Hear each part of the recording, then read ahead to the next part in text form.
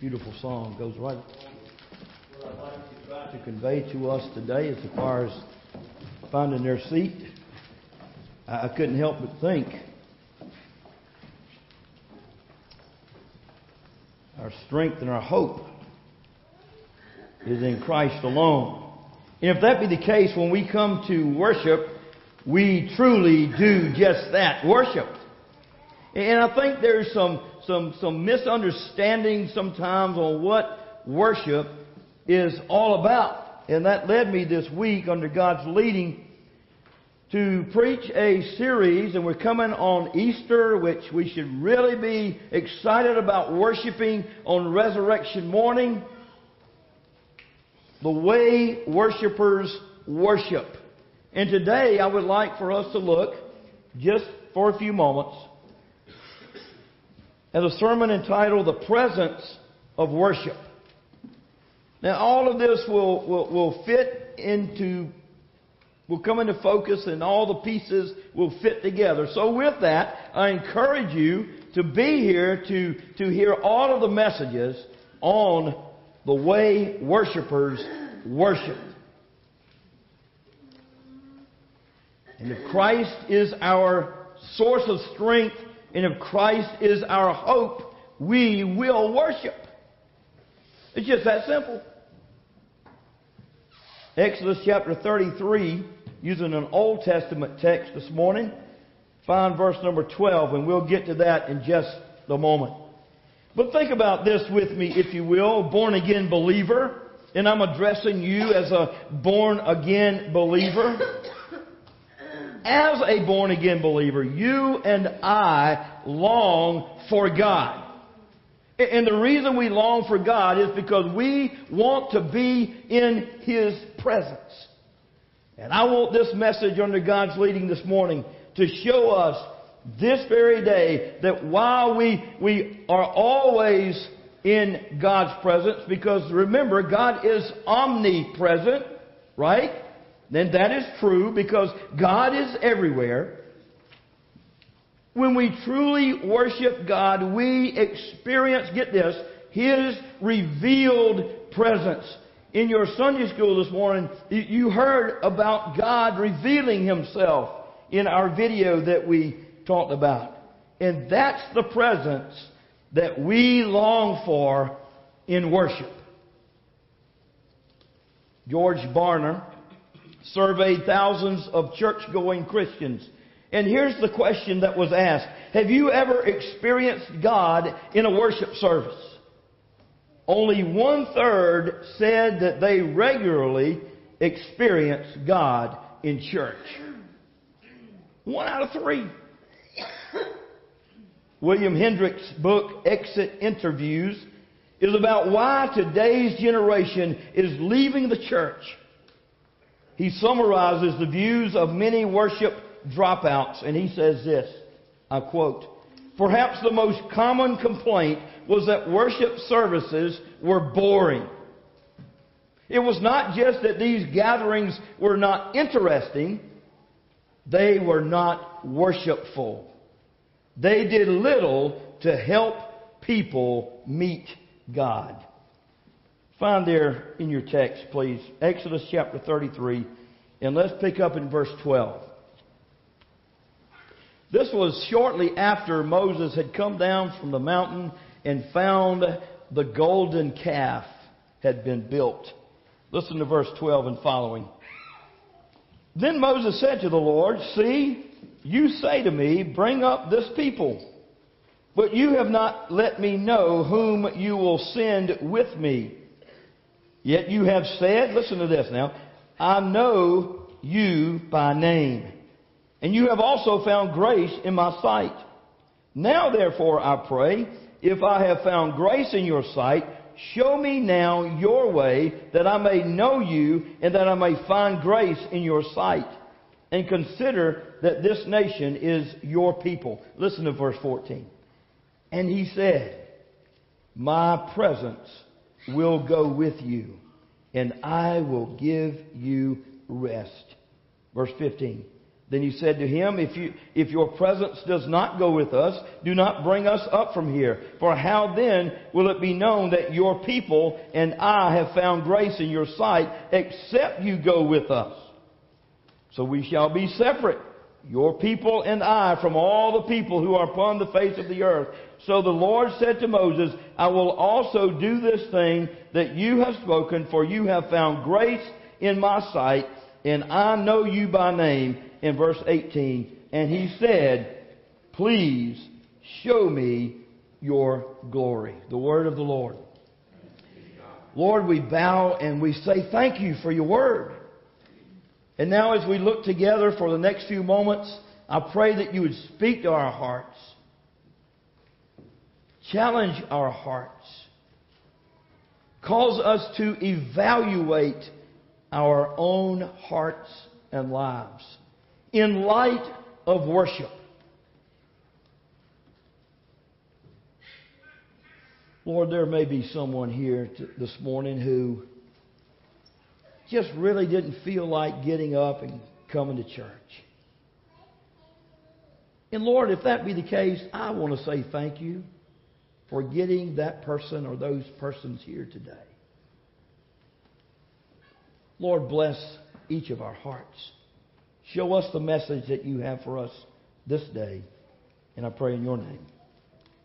Amen. I hope you take some notes this morning.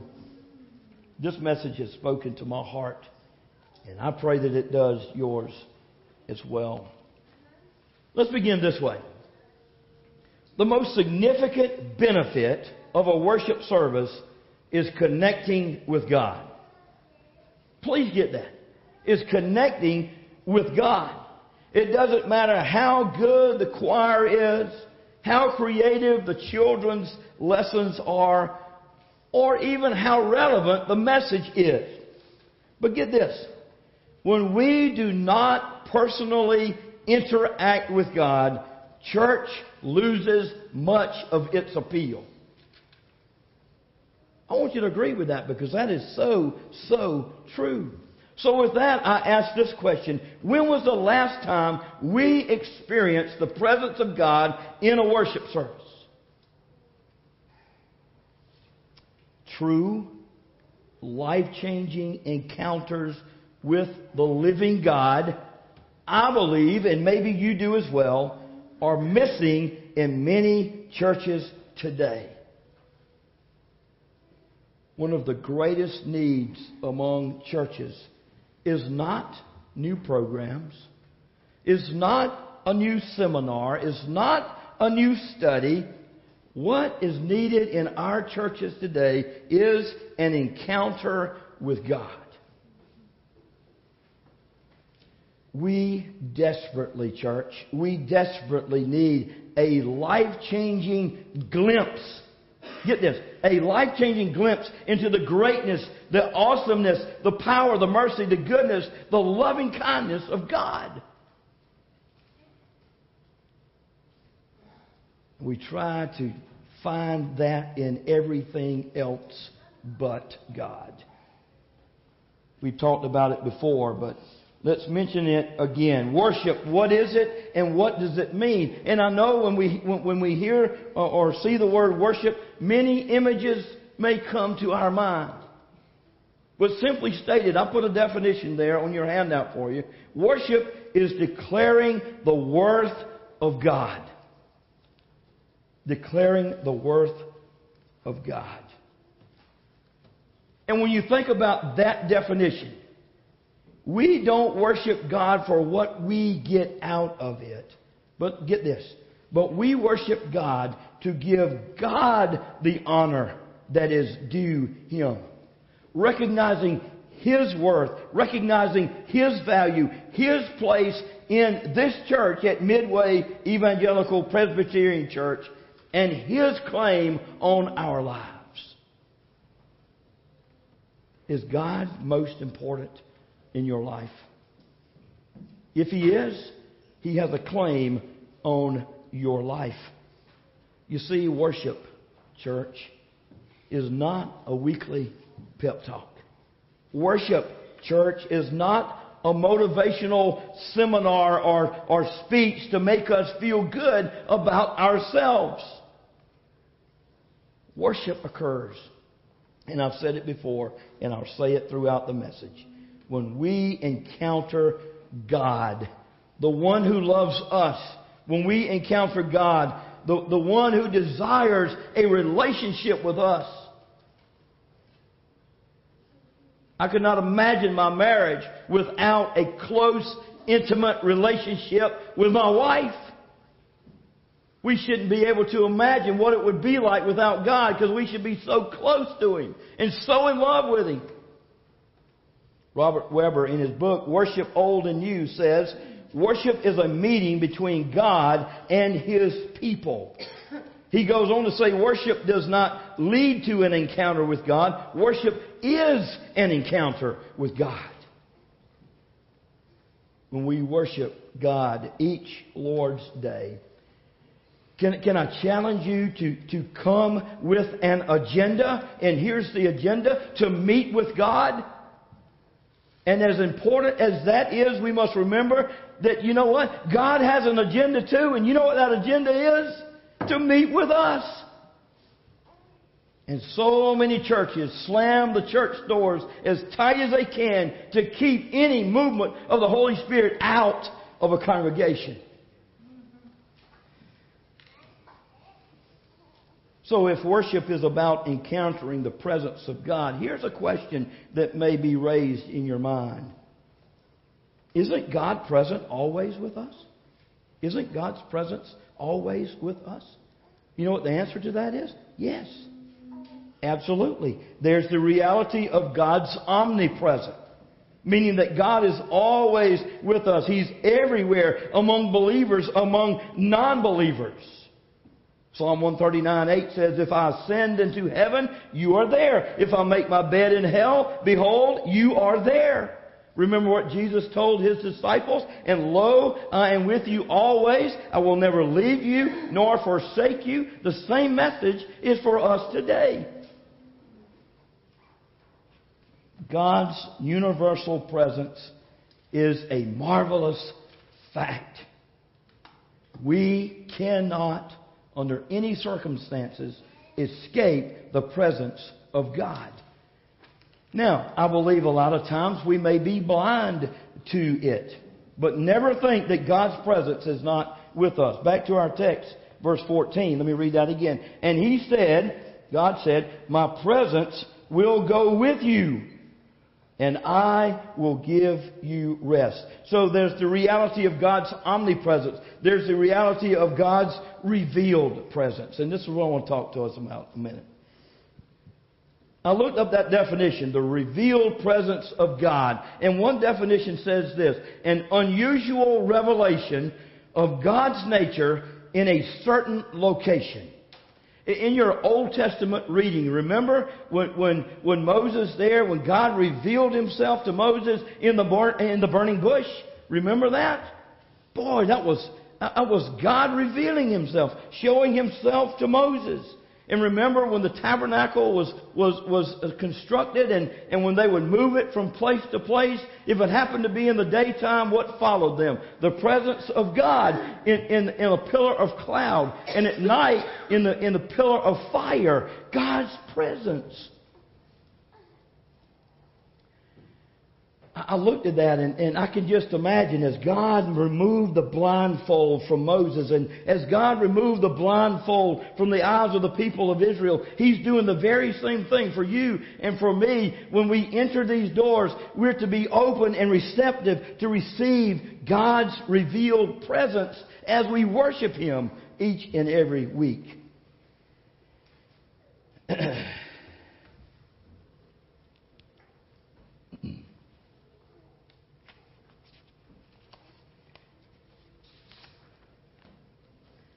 In the 1600s, a humble kitchen worker, a Catholic monk named Brother Lawrence, wrote a book and coined the phrase, practicing the presence of God. Brother Lawrence was rather clumsy and had limited skills, so he was regulated to working in the kitchen, washing dishes and doing other menial tasks. What was wonderful about the job's assignment to Brother Lawrence is that it took very little thought to accomplish. He could very easily wash dishes or peel potatoes and let his thoughts focus on the things of God. This is exactly what he did. While going about his daily chores, Brother Lawrence would think about God and imagine that he was right there in the kitchen standing beside him. The monastery kitchen became so saturated with the presence of God that people would visit just to watch Brother Lawrence wash dishes. I read that this week, and as I thought about that, that is exactly what we can do to make the presence of God a reality in our life. By thinking on God and His words and allowing His thoughts to become our thoughts. Powerful, powerful story. So we ask, what is needed in worship? If you and I could ask God for anything, what would it be? And remember, what we ask for says a lot about what's inside of us. The scripture we just read earlier, Moses had that opportunity. And let's make sure we understand, Moses didn't ask for silver or gold or food or drink or prestige or riches, but what did he ask for? He had a desire for something far more deeper. Something higher, something beyond himself, something eternal, something spiritual, if you will.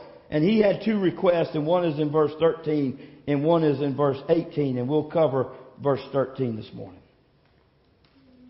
Now therefore I pray, if I have found grace in your sight, here it is, show me now your way, that I may know you and that I may find grace in your sight.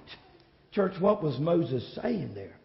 Well, what was he saying? If we could put that into 21st terminology, this is what he was saying. Lord, I want to become more deeply and intimately acquainted with you. Perceiving you, recognizing you, understanding you more strongly and clearly. And why was he saying that? In order to find favor with God. Moses, you see, had a worshiper's heart. He was saying, Lord, I want to sign up with you for a lifetime, not just for a chapter in my life. Lord, I want to walk into eternity with the living God. Lord, I want to experience your presence in my everyday life.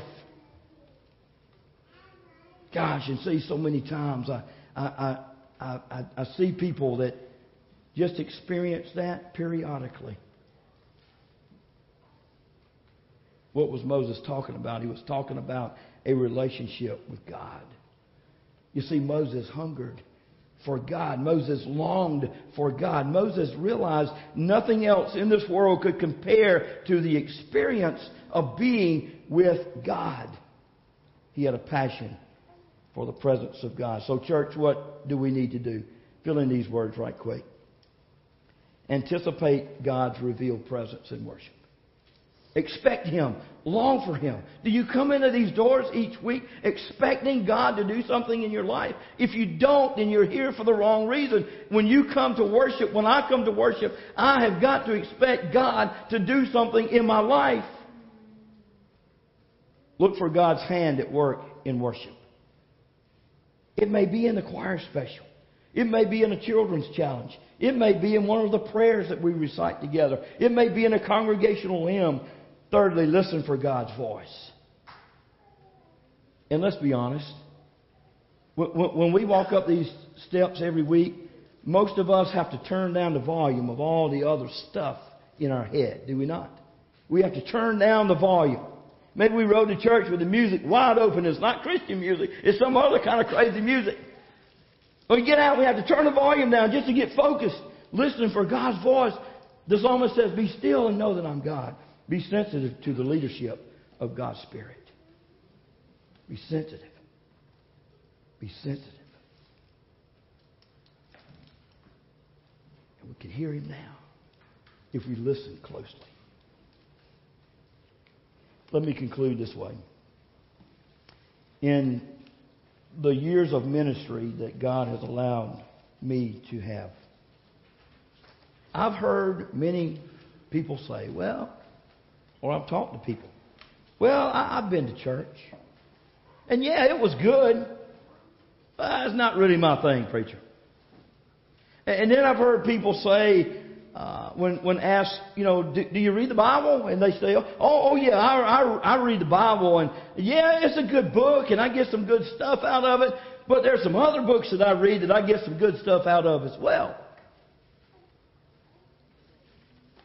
But in all of my years of ministry, all the years, nobody has looked me in the eye and said this to me. Lord, preacher, I've experienced the presence of God. And quite honestly, I don't want it. Nobody has ever said that to me. And the reason is this, church. Because people who experience the real presence of God are changed, are transformed, and they want more and more and more of God. So as I studied this week in preparation, it's my prayer that you and I worship the one true God, the living God, in such a way, get this, that we experience His revealed presence to us each time we worship together. Would you pray with me? Father, thank you for this message today. Thank you, Lord God, for the challenge that is before my heart and life. And Lord, hopefully before the hearts and lives of each person here today. Lord, I pray that when we enter this, your sanctuary, that we enter humbly. Lord God, that we would enter in a way that our hearts and minds will be moldable to you. That we would be sensitive, that we would anticipate, that we would look, that we would listen for your still small voice in our lives. And God, that you would cause us to see you reveal yourself to us in worship. And Lord, not only reveal yourself to us in worship, but to reveal yourself to us each and every day of our life. Lord, may we be so in tune with you that our lives will be radically different, that others will see a difference in us because we are in relation with you. Or if there be one here today that doesn't know you, I pray that he or she might come to know you today. That they would listen to that still small voice in their heart right now. We pray in your name. Amen.